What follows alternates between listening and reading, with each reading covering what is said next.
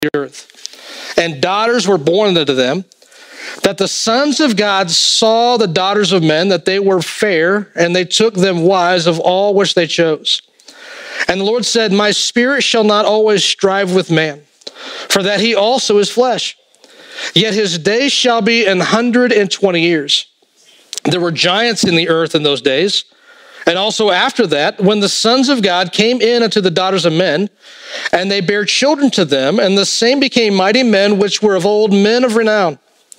And God saw that the wickedness of man was great in the earth, and that every imagination of the thoughts of his heart was only evil continually, and repented the Lord that he had made man on the earth, and it grieved him at his heart. And the Lord said, I will destroy man whom I have created from the face of the earth, both man and beast and the creeping thing, and the fowls of the air, for it repenteth me that I have made them. But Noah found grace in the eyes of the Lord. These are the generations of Noah. Noah was a just man and perfect in his generations, and Noah walked with God. And Noah begat 3 sons, Shem, Ham, and Japheth. The earth also was corrupt before God, and the earth was filled with violence. And God looked upon the earth, and behold, it was corrupt, for all flesh had corrupted his way upon the earth. And God said unto Noah, the end of all flesh is come before me, for the earth is filled with violence through men, and behold, I will destroy them with the earth. Let's pray. Father, Lord, I thank you for your word. I thank you for what we're getting ready to study, to look at. Lord, I pray that, Lord, as we do some teaching this morning, Lord, I pray that it will also be practical. Lord, we want to be students of your word. We want to make right divisions of your word. But Lord, we also ask, according to Hebrews chapter 4, verse 12, that your word will divide us. Lord, that it'll be the discernment of the thoughts and intents of our hearts. And Lord, that we'll be changed because of your truth. Lord, we ask all this in the name of Christ, I pray. Amen. Amen. All right, you may be seated. So there was a youth lock-in here Friday night into Saturday, and everywhere I go, I'm finding these little things. I found a little yellow ball down here earlier. So if you find one, just throw it at one of our youth leaders. Just do that, all right? There's one back there. Yeah. So there you go. Almost hit her. Anyways, so they had a blast having a little Nerf fight and all that stuff. So I heard that went really well. But man, I'm finding those every year. They have the lock-in, and I always find those things for like 2 months afterwards in like the most random spots, right? Just random places. I found one in my office, so that means somebody was in my office this week. So that's a good hiding spot, I think. All right. So Genesis chapter 6. Genesis chapter 6 is a very interesting passage. Now, I made this point last week, and I want to make it again. I think it's important. Remember how we studied chapter 4 and looked at the names and the lineage of Cain? And then last week, we spent a lot of time, wasn't that fun last week? Just looking at the different names and their meanings and how it lays out human history and the Bible and all those things. We looked at the line of Seth in chapter 5. And one of the points we made is that they run concurrently. Don't think chapter 4 and then chapter 5 and then chapter 6. Because chapters 4, 5, and 6 are all happening at the same time. We just get insights into different blips of the story. Does that make sense? And we can lay that out in more detail, but we don't need to, I don't think. But we're trying to do this volume of the book, and I'm struggling because I'm tempted to just preach Genesis, and that's not what the scope is. The scope is for us to do an entire overview of the Word of God. And yet here in these first 11 to 12 chapters are super important that we have to deal with some things. And I was trying to shirk some of it this week, and Mason's like, I don't know that that's wise. I think we need to address some of that stuff. And I'm like, but I don't want to. And so anyway, we had some conversations about it, but I do believe that God has a message for us, and that we're going to approach it a little bit differently than we have other messages.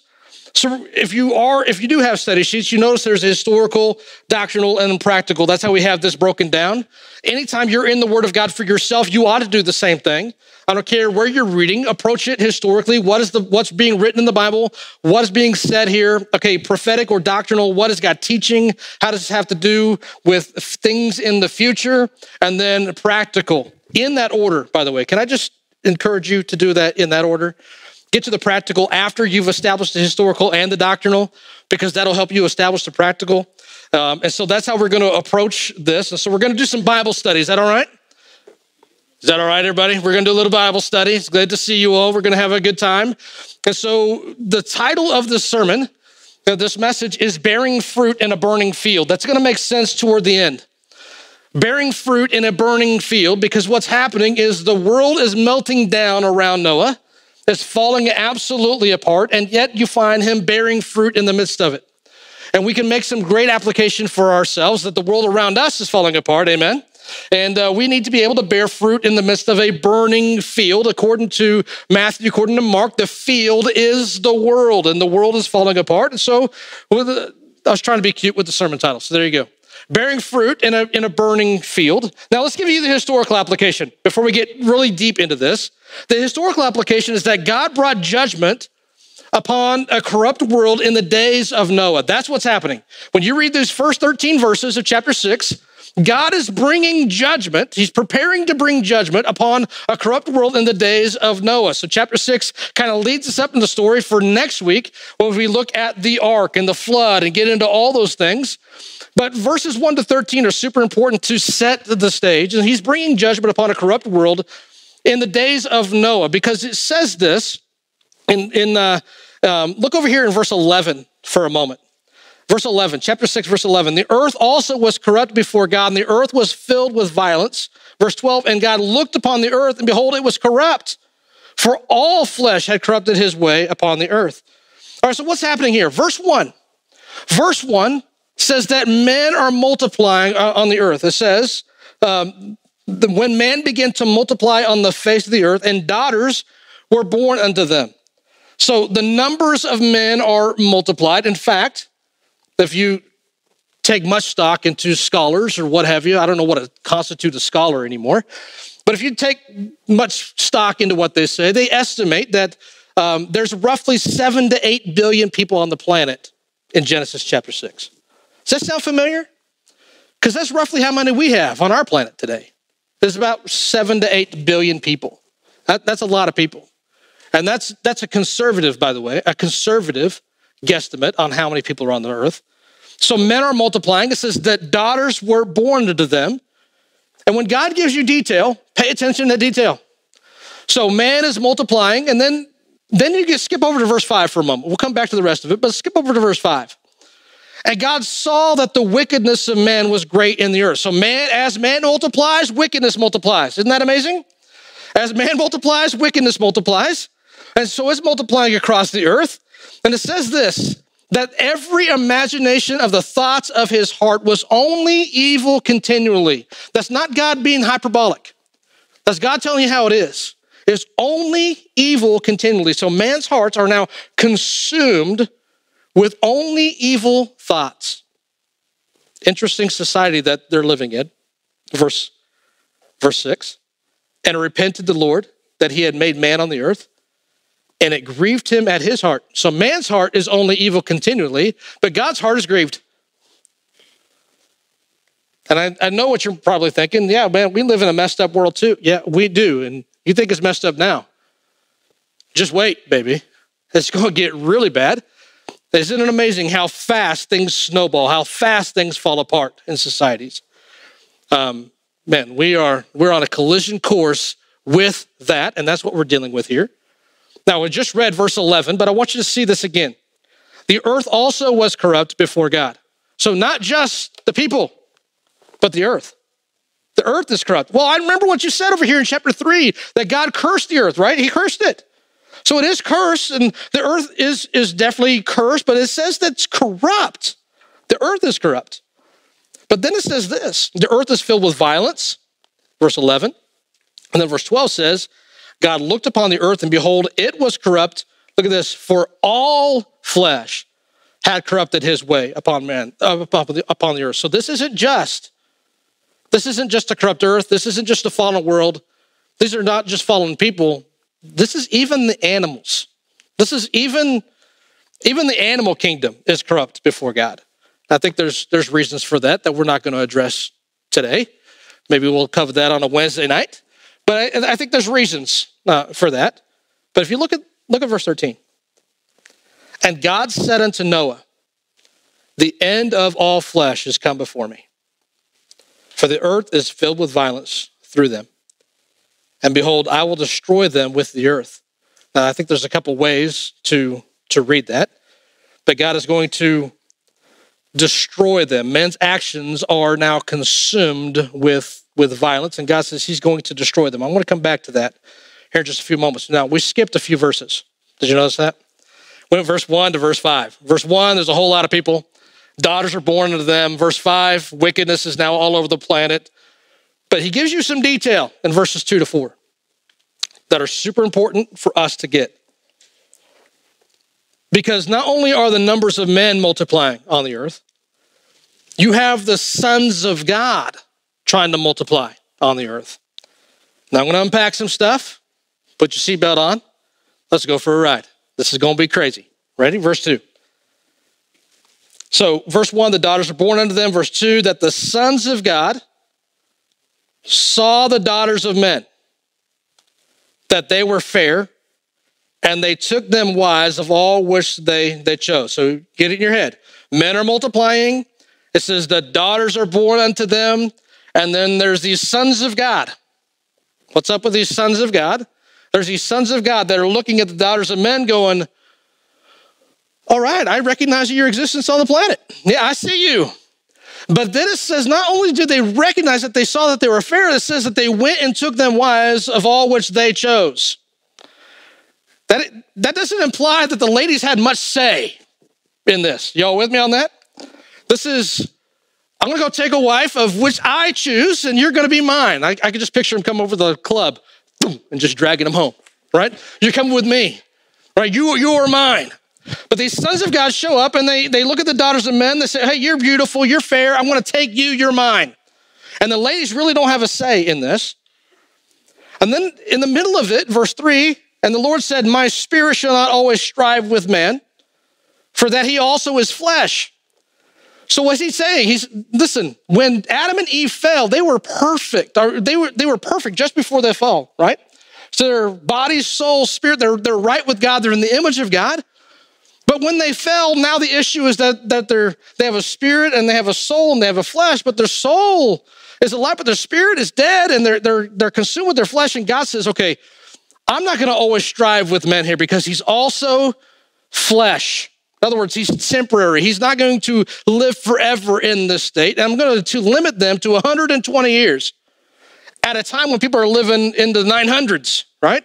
So he considerately lowers down the lifespan of men in the midst of the story. Then verse 4 again. There were giants in the earth in those days. And also after that, when the sons of God came unto the daughters of men, and they bare children to them, and the same became mighty men which were of old, men of renown. So you got man multiplying, verse 1, verses 2 to 4. Now you have the sons of God attempting to multiply across the earth. So stop. I know what you're asking. You should be asking this question. Who or what are these sons of God? Who or what are these sons of God? Because what's up with the sons of God stuff? Because this seems a little sci-fi to me. Does this seem sci-fi to you? That seems a little weird to me. All right, let me just throw this on the table. They are not the godly line of Seth. They're not. I don't believe they're the godly line of Seth. Well, why do you say that? Because there is no godly line. There is no godly line. There's none. No one's serving the Lord. No one's walking with God. There's Noah. That's it. But I thought we talked about this last week. I thought we talked about Seth and the promised seed is going to come through his lineage. You're right, he is. But you study the lineage of Jesus, there's some wicked people on that list. You got Rahab the harlot is on that list. You got Ruth the Moabitess, she's on that list. You got some wicked people in there. So it's not the godly line of Seth here. There is no godly line. This is the chosen seed line for sure. But I don't believe this is the godly line of Seth. I got a couple reasons for that. I think I just gave you one. But let me show you an interesting verse. Go to chapter 3 with me for a moment. I told you we're going to do some Bible study. This is the Bible study portion.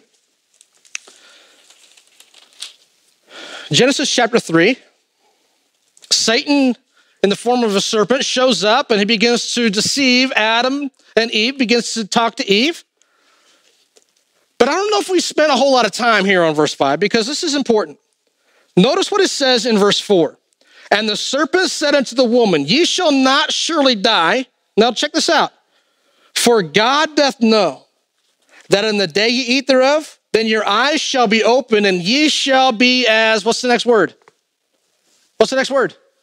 Gods, knowing good and evil. And the woman saw the tree that it was good for food. She doesn't ask, who are the gods?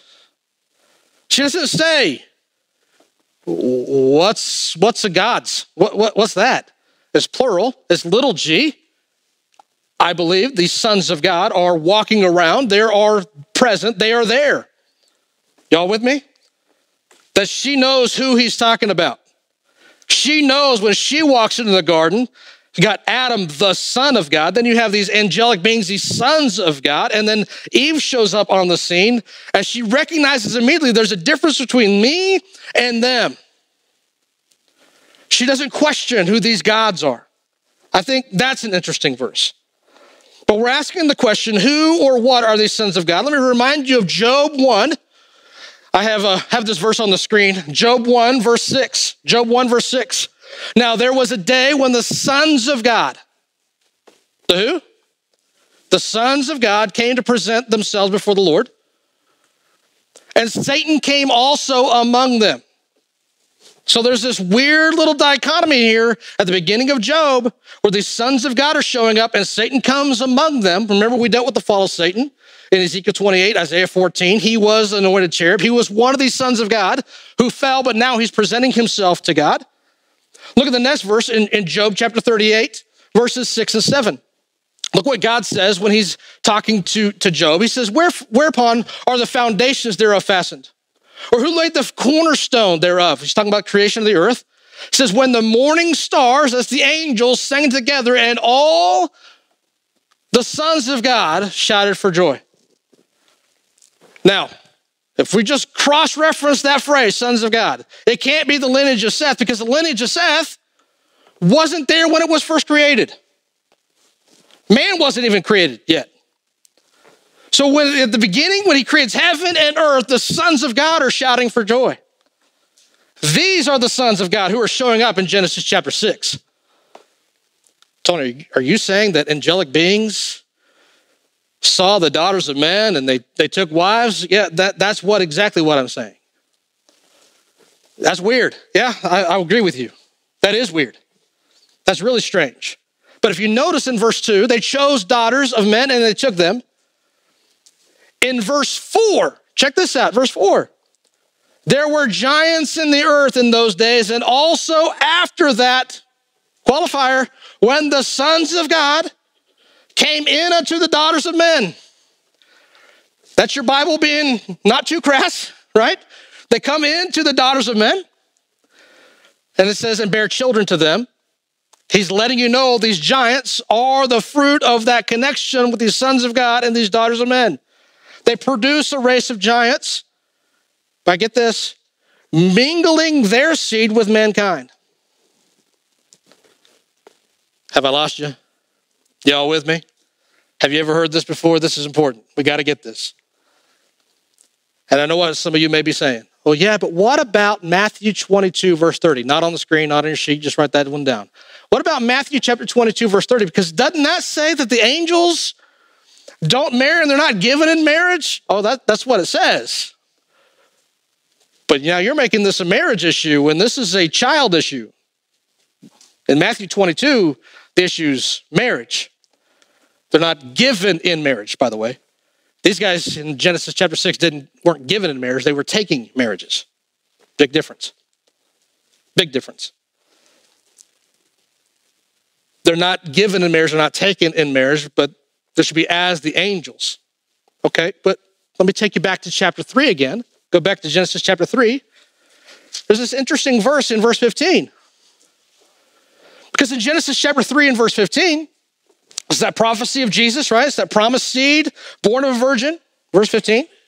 And I will put enmity between thee and the woman, between thy seed and her seed. Wait a second. Who's he talking to in verse 15? Who Who's God talking to in verse 15? He's talking to Satan, isn't he? He's talking to a fallen son of God, isn't he? But did you catch something? Verse 15? And I will put enmity between thee and the woman, between, what's the next two words? Thy seed. I just told you that Satan, Lucifer, has seed. And her seed.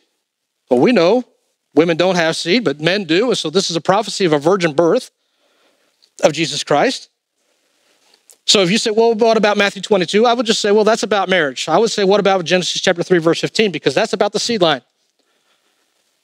Now, what does Satan learn in the garden in chapter 3, verse 15? There's a promised seed line. And what does he do for the rest of the Bible, from Genesis to Revelation? He tries to corrupt. He tries to destroy the seed line.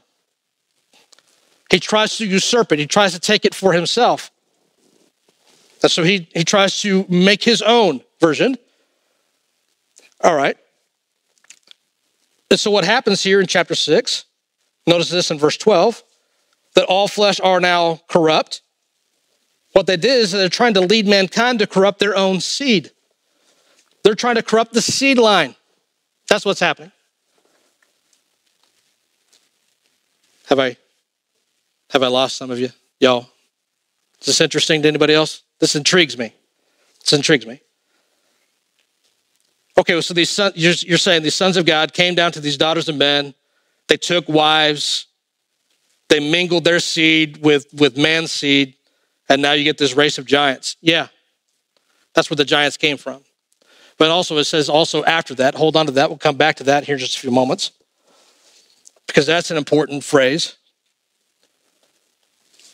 Now, listen, I know we have some too tall people up in here, right? We have people over 6 foot, 6'4", hang out with the Sudbury clan. They're all tall, right? But when you take a man and a woman throughout history, and they get married and they have children, they don't produce giants. It doesn't work like that, right?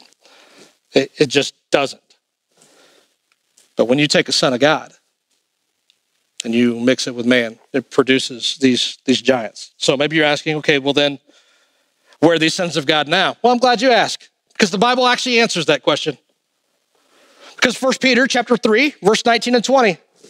1 Peter 3, 19 and 20 says, by which also he went and preached unto the spirits in prison. This is Jesus dying. When he died, he went to speak to the spirits in prison. Pay attention to that. Verse 20. Which sometime were disobedient. Check, when? When were they disobedient? When once the long-suffering of God waited in the days of Noah. What's the context? These spirits were disobedient in a day and age when once the long-suffering of God waited in the days of Noah while the ark was preparing, wherein in few, that is 8 souls were saved, yes, so by water. All right, so check out 2 Peter chapter 2, verses 4 and 5. For if God spared not the angels. Well, what are they? They're sons of God. No, they're angels. No, they're spirits. They're not the lineage of Seth. You can't make that happen in the Bible. For if God spared not the angels of sin, but cast them down to hell and delivered them into chains of darkness to be reserved unto judgment. Where are these sons of God from Genesis chapter 6? They're in hell in chains of darkness. Verse 5, and spared not the old world, but saved Noah, the 8th person, a preacher of righteousness, bringing the flood upon the world of the ungodly. Now, we'll come back to that verse here in just a few moments. I just want to lay this out. Where are they now? Well, they're in hell. They're bound up in chains, and God's going to judge them at the great white throne judgment in Revelation chapter 20. They're reserved unto judgment. Now, I think that's easy to just get by reading the text. Here's how we struggle sometimes. This is a thing we talk about when we're talking about learning to study your Bible. The Bible's not necessarily hard to understand. Sometimes it's just difficult to believe. We just did some Bible study. You're going to have to deal with something. Do you believe that this is true? Because, all right, so let's just move on from the giants just for a moment. Because go to chapter 6, verse 7. Actually, chapter 6, verse 6. It says, and it repented the Lord that he had made man on the earth, and it grieved him at his heart. And the Lord said, I will destroy man whom I have created from the face of the earth, both man and beast and the creeping thing, and the fowls of the air, for it repenteth me that I have made them. All right. So let's just put things in perspective here for a moment. Go to chapter 4. Look at the end of chapter 4, verse 26. Chapter 4, verse 26, you have this guy named Seth, and he has a son named Enos, and it says at the end of the verse, then began men to call upon the name of the Lord. That means they had stopped calling on the name of the Lord.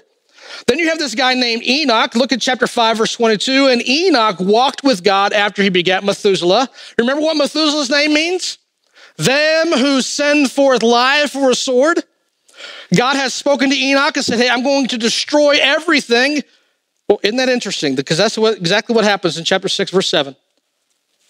I think chapter 6 and verse 7 is referencing to what God is saying to Enoch. That message now gets passed on because Enoch says, okay, I'm going to name my son Methuselah. We read that in Jude, that he knows the Lord's coming with 10,000 of his saints. So he names Methuselah. Methuselah names his son Lamech, and Lamech names his son Noah, saying, I need peace, I need rest in a man. And that is Noah. And so you get to chapter 6 and verse 7. He says, I'm going to destroy it. Verse 13, I'm going to destroy them with the earth. In other words, I'm going to destroy the earth and them with it. Or I'm going to destroy them with the earth. I don't know how you read it. You can read it either way. Either way, they're both going to go away, right? And God's going to use what they're falling in love with to destroy them. Sure enough, that's exactly what happens. All right, go back to verse 8 though, chapter 6, verse 8. But Noah found grace in the eyes of the Lord. Interesting. Noah found grace. In other words, he was looking for it and he found it. Now, can you imagine living in a society like this, where men just not long ago began calling on the name of the Lord? Enoch's about the first person that mentions walking with God. His great-grandson Noah shows up on the scene. Grandson shows up on the scene, and he's walking with God. You see that in verse 9. He's walking with God, but Noah found grace in the eyes of the Lord. Remember, Methuselah, that names what his name means. He's passed that lineage on down. He's explained it, what's going on. And then it says this, God saves Noah, doesn't he? We read it in 2 Peter, we read it in 1 Peter. God saves Noah, but he saves Noah for two reasons. Let me give you two reasons why. See this in verse 9. These are the generations of Noah. Noah is a just man and perfect in his generations, and Noah walked with God. So Noah's walking with God while you have sons of God mingling their seed with the daughters of men. You got giants running around. Earth is filled with violence. It's absolute mayhem, and he's walking with God in the midst of it all. So he saves him for that reason. Look over here in chapter 7, verse 1. Chapter 7, verse 1, it says, and the Lord said unto Noah, come thou and all thy house into the ark, for thee have I seen righteous before me in this generation. How does somebody get saved? God has to see you as righteous. Isn't that interesting? For you and I, what saves you? We were just talking about this in our Casa Discipleship class this morning. How does somebody get saved? When God looks on you and sees himself. The righteousness of God. That's what saves. And so Noah gets saved because he's walking with God and God views him as righteous. Go back over here to chapter 6, verse 9. Pay attention to this. This is interesting. You get this word generations shows up twice in this verse. Genesis chapter 6, verse 9. These are the generations of Noah. That word generations literally means descent, his family, his birth history. These are the generations of Noah. But then it says this, Noah was a just man and perfect in his generations. That's a different word. It's the same word in English, but it's a different word because this generations talks about the ability to produce seed over generations. That's what that means. There's a big difference. So why does God save Noah? I just told you. He's righteous, he's just, he's walking with God. That's reason number one. Reason number two is his seed line hasn't been corrupted. That's why. Remember, all flesh has been corrupted. Everything has been messed up for hundreds of years. The giants are doing their thing and sons of God are doing their thing. All flesh is corrupted. And yet here, God says, he's just, he's walking with me, but he's also perfect in his generations, his ability to produce seed line down the generations. That is what he's talking about. So God saves Noah and his family from destruction with an ark. And we're going to get into that next time. But something else I want you to see here is that God uses Noah now to proclaim his judgment upon the earth. That's fulfillment of the prophecy that Enoch had. The Lord coming with 10,000s of his saints. So Noah literally is the fulfillment of Methuselah's name, because Noah goes forth proclaiming life for a sword. Well, how do you say that? It says he built an ark. Well, according to Hebrews chapter 11, verse 7, check this out. Hebrews 11, verse 7, by faith Noah, being warned of God of things not seen as yet, moved with fear, prepared an ark to the saving of his house, by which he condemned the world and became heir of the righteousness which is of by faith. I want to come back to that verse at the end. 2 Peter chapter 2, verse 5, let me remind you, we looked at this earlier. 2 Peter chapter 2, verse 5, and spared not the old world, but saved Noah, the eighth person, a preacher of righteousness. So not only is he making an ark, not only is he building an ark, not only is he preparing an ark, he's proclaiming righteousness. He's proclaiming truth. He's offering life or a sword. Nobody accepted it, therefore they are condemned. Hebrews chapter 11. All right, so that's historically what's going on. That's a lot to grasp. I get it. So let's move to doctrinally just for a moment. Let's move to the doctrinal application, because why is God giving us all this detail? Where's your next point? God will bring judgment upon a corrupt world in the days of the Son of Man. God is going to bring judgment. Not just in the days of Noah, but he's also going to do it in the days of the Son of Man. Listen, we live in a world that's going to be destroyed in all its glory when Jesus returns in all his glory. Amen. When the Lord returns in all his glory, this world's going to be destroyed in all its glory. Promise you. It's all going to burn. Now, let me remind you of a passage of scripture that Jesus says, Luke chapter 17. Luke chapter 17, verse 26 and 27. It says, as it was in the days of Noah, so shall it be also in the days of the Son of Man. You want an idea when they're asking questions? Well, how's it all going to plan out? He goes, go back. Check out as it was in the days of Noah. Later on, it says in the days of Lot. That's a whole nother messed up situation. As it was in the days of Noah, so shall it be also in the days of the Son of Man. Verse 27, they did eat, they drank. They married wives. It doesn't say they were given in marriage. They married wives. They were given in marriage until the day that Noah entered into the ark and the flood came and what? Destroyed them all. Interesting. As it was in the days of Noah, that's how it's going to be when Jesus returns. Now, a good Bible student would say, wait a second. Are you telling me that whole Genesis chapter 6 story that we just read is going to happen again? As it was in the days of Noah, so shall it be in the days of the Son of Man. We live in a day and age where people are multiplying like crazy. As of yesterday, that I looked it up, just shy of 8 billion people on the planet. Multiplying like crazy. The wickedness of man is multiplying across the earth, isn't it? Isn't it? It's crazy. Men's hearts are consumed with continuously evil thoughts. Just when you thought you had seen it all, you ain't seen it all, baby. There's some messed up stuff. You watch the news. Have you paid attention to this? Think about yourself in 1985 watching today's news. Some of you are like, I wasn't alive in 1985. Bear with me. Some of you were. In 1985, can you imagine sitting on your couch, right? That's my job in 1985 was to go hold the rabbit ears and the antenna and don't move, right? That was my job. Hold there. My mom was chink, chink, chink. Can you imagine watching today's news then? Inconceivable, the things that are happening today. But we're so desensitized to the wickedness and the evil that we're just not surprised when it gets worse. That's where we live.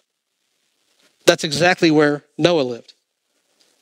Isaiah chapter 5, verse 20 says, woe unto them that call evil good and give evil. Hello, somebody. We live there today. Standing up for the word of God, standing up for what's right, you are deemed as evil in this world.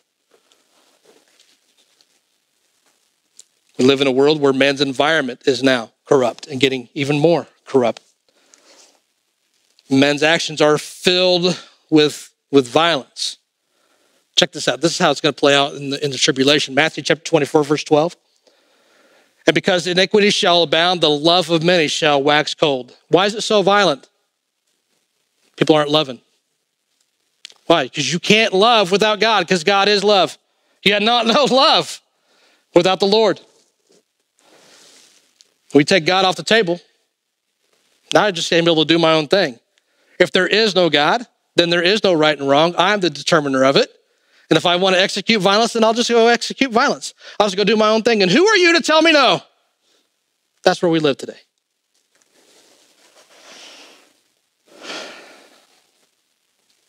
All right. The giants that we talked about in Genesis chapter 6, they're coming back again. What are you talking about? Yeah, superhuman beings, like all those Marvel movies, the Avenger movies, all that stuff, it's coming. 2 Thessalonians chapter 2 tells us that he's coming. The Antichrist, the man of sin, is coming with all power and signs and lying wonders. He's coming. This world is expecting and waiting for a superhuman, a superman to come and save the day. In Daniel chapter 2, verses 42 and 43, it's that story where Nebuchadnezzar has a dream, and he dreams and he has a statue. If you get time, please write this reference down. Go check it out for yourself. Because as you study this out, you see that in Daniel chapter 2, it lays out the history of all the nations or empires that are going to rule the world. It starts with Babylon, goes into Medes and Persians, goes into Greece, and goes into Rome. And then Rome has a right leg and Rome has a left leg. There's different ways to look at that. I would tell you the Roman Empire never went away. It just changed. It just changed. We still live in Rome today. All right, so Daniel chapter 2, verse 42 and 43. As the toes of the feet, so this is the end of the days, as the empire is winding down. And as the toes of the feet were part iron. All right, so let me just make a note for this. Iron is constantly and consistently associated with the giants in your Bible. We're part iron and part of clay, so the kingdom shall be partly strong and partly broken. And whereas thou sawest iron, pay attention, mixed with miry clay, can we just read the Bible for what it says? They, that's the iron, they shall mingle themselves with the seed of men. Letting you know, iron is mixing with the seed of men. These are angelic beings mixing with the seed of men, but they shall not cleave one another, even as iron is not mixed with clay. That day is coming. Again, they shall mix themselves with the seed of men. Let me take you to interesting verse. Interesting verse. Go to Acts chapter 14. Acts chapter 14. Paul shows up in the town and he's, I'm going to throw this thing away. And he's preaching. And check this out. And when the people saw that Paul had done, they lifted up their voices, saying in the speech of Lycaonia. In other words, a miracle happens. And the conclusion they come to is that the gods are come down to us in the likeness of men. Isn't that interesting? Because that's what Corinthians says, that Satan's able to turn himself into an angel of light, even so his ministers are angels of light. So the gods are come down to us in the likeness of men, and they called Barnabas Jupiter, a god that impregnated humans, by the way, and Mercurius, the fruit of one of those marriages, because he was the chief speaker. Then the priest of Jupiter, they still had the priest of Jupiter. The priest of Jupiter shows up, which was before their city, and brought oxen and that Christmas word, that garland, unto the gates, and would have done sacrifice with the people. In other words, what are they doing? They are waiting, expecting the gods to return. And when the gods return with power, signs, and lying wonders, they expect to worship. And so when the pole shows up and there's a miracle done, they associate that with Jupiter and Mercury. I'm telling you, that is happening today. That's happening today. All right. So let's move on from that. Let's come back to this just for a moment. 2 Peter chapter 3, verse 10. 2 Peter chapter 3, verse 10 says, but the day of the Lord will come as a thief in the night. Remember those days of the Son of Man? The day of the Lord will come as a thief in the night. The heavens shall pass away with a great noise, and the elements shall melt with a fervent heat. I'm going to destroy them with the earth. The earth also and the works that are therein shall be burned up. Judgment is coming on this entire planet because it's going to be entirely corrupt. That day's coming. That happens at the end of the tribulation period. Yeah, but I thought you said Noah found grace in the eyes of the Lord. You're right. I'm so glad verse 10 exists, but I'm really glad verse 9 exists. Check out verse 9. The Lord is not slack concerning his promise, as some man cast slackness, but is long suffering to usward, not willing that any should perish, but that all, how many? All should come to repentance. God does not desire to destroy it all. He's willing to destroy it all, but he's offering the opportunity to be saved. That's why you have the opportunity to be saved today. That's why we have this moment and blip in history right now. Because as it was in the days of Noah, so shall it be in the days of the coming of the Son of Man. And he gives us this moment right now. My job, your job is to be Methuselah, to send forth life with the sword. Your opportunity to be saved. I bet there's somebody in this room or somebody's in this room who you're not saved. You know you're not saved. You do not have much time. You need to meet Christ as your Savior. The Lord is not slack. He's concerning his promise. He's long suffering, waiting for you to get saved. He desperately wants us to be saved. All right, so what happens is God sends forth men to proclaim life and judgment first, doesn't he? And he does that with Noah. Noah goes and as he's building this ark, I don't remember how many years, 100 years or something like that, he's preparing this ark. He's a preacher of righteousness. He condemns the world in the midst of it all. Well, Noah is a picture of the 144,000 that you read about in Revelation chapter 14. He's a beautiful picture of this. Because in Revelation 14, verses 4 and 5, it says, these are they which are not defiled with women, for they are virgins. In other words, their seed line, they're not corrupt. They're able to pass forward, right? It says, these are they which follow the Lamb whithersoever he goeth. In other words, they're walking with God. Sound familiar like Noah? These were redeemed from among men, being the first fruits unto God to the Lamb. Sound a lot like Noah? And in their mouth was found no guile, for they are without fault before the throne of God. Sound a lot like Noah? Noah's a beautiful picture of the 144,000. Let me take you to verses 6 and 7. And I saw another angel fly in the midst of heaven, having the everlasting gospel to preach unto them that dwell on the earth, to every nation and kindred and tongue and people. This is the 144,000 going to every place on the planet, proclaiming the gospel. What gospel? Not the gospel you and I believe. It's a different gospel then. That gospel, Matthew chapter 24, is to endure to the end. Whoa, go back.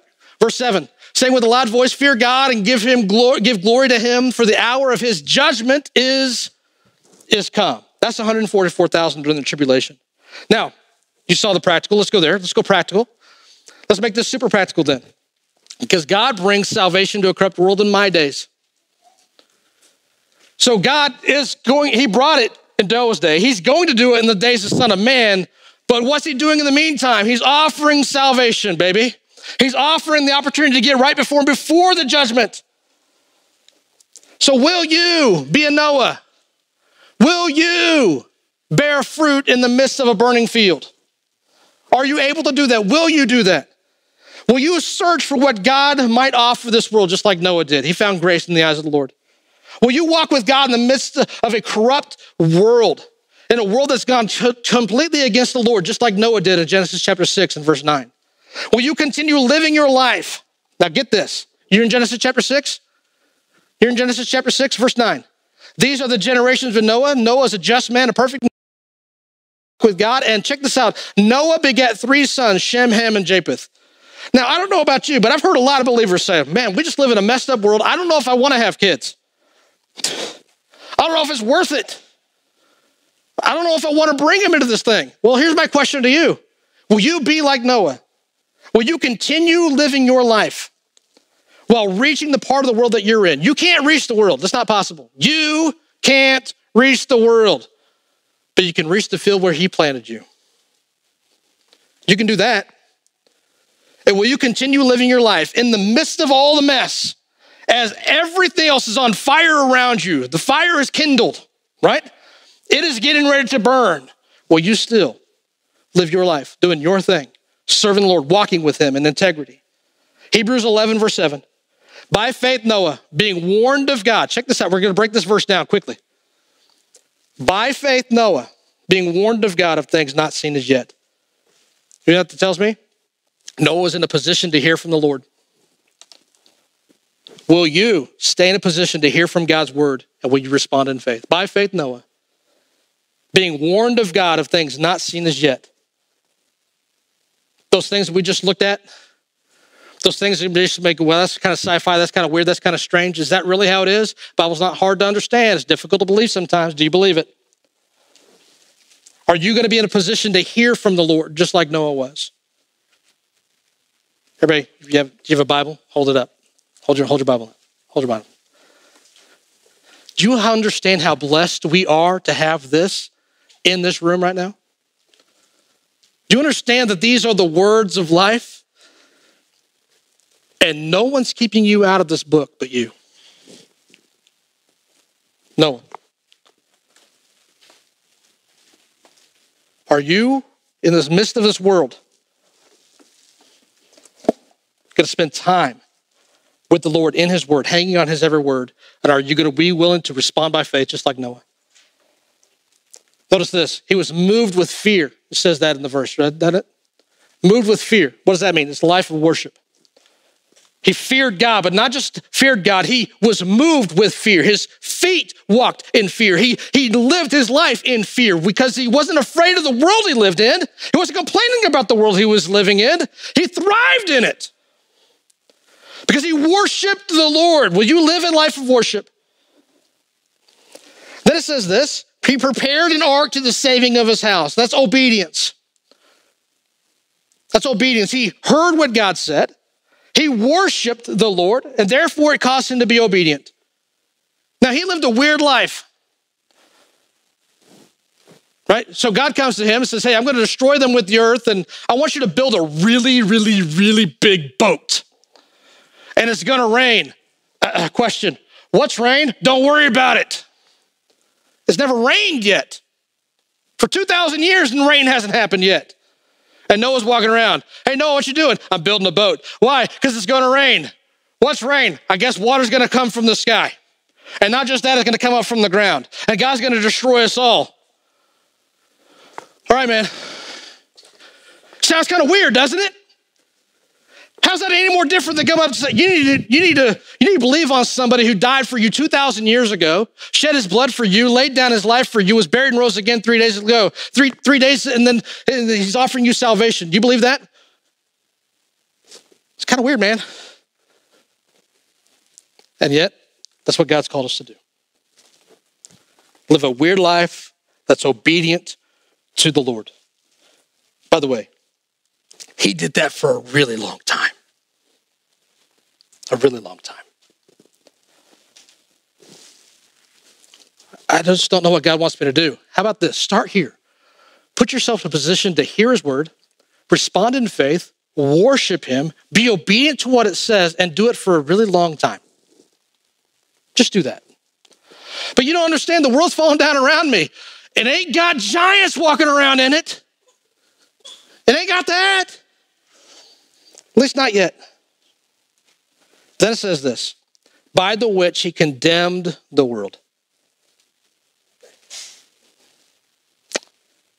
Actually, back up. It says, prepared an ark to the saving of his house. You see that? To the saving of his house. Will your family take your relationship with God seriously? Now, I'm not saying, is your family following Jesus? I would love that.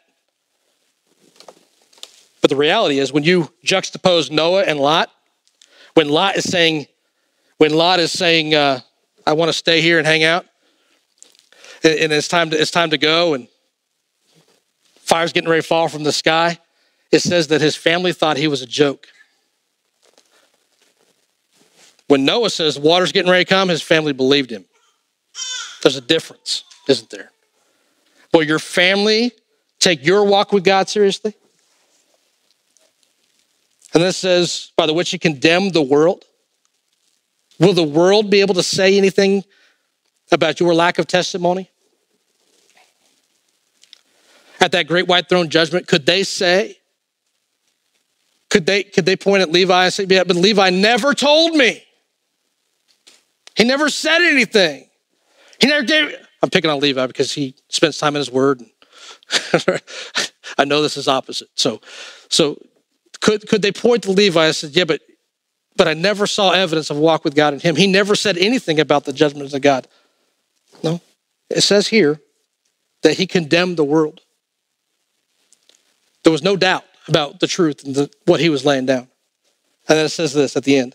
And became heir of the righteousness which is by faith. That's a reward, isn't it? And the reward isn't glory, it's not crowns right now. We can talk about that another time.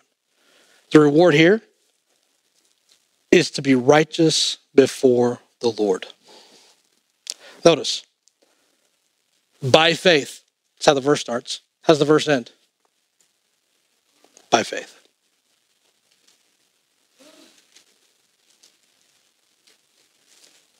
Faith cometh by hearing. Hearing by the word of God. I can't manufacture your faith for you. Can't do it. All I can do is proclaim this truth. Do you believe it? Will you obey it because you worship the Lord in the midst of a lost and dying world that is absolutely on fire right now? Will you bear fruit in the midst of it? Let's pray. Father, Lord, I thank you. Lord, for your word. I thank you for your truth. Lord, there was a lot of study, a lot of verses, a lot to unpack, a lot to prove out. Father, Lord, I pray that we would be like a Noah, to be able to be willing to bear fruit in a world that is absolutely on fire and burning and going to be destroyed. Lord, I pray that we would walk with you according to faith. Lord, we would walk with you according to righteousness. Lord, that we would live our lives in the midst of this world as a light that shines bright in this dark world. Father, Lord, I pray for anybody in here who does not know you as Savior. Lord, I pray that you would not give them rest. And Lord, until they come to know you as Savior. Lord, I pray for the believers in here. We've grown tired. We've grown weary. We've lost sight of, Lord, what you've called us to do, called us to be. Lord, we've got our eyes on this world instead of our eyes on you. Lord, we pray that we would just walk with you in the midst of it all. We ask all this in the name of Christ, I pray. Amen.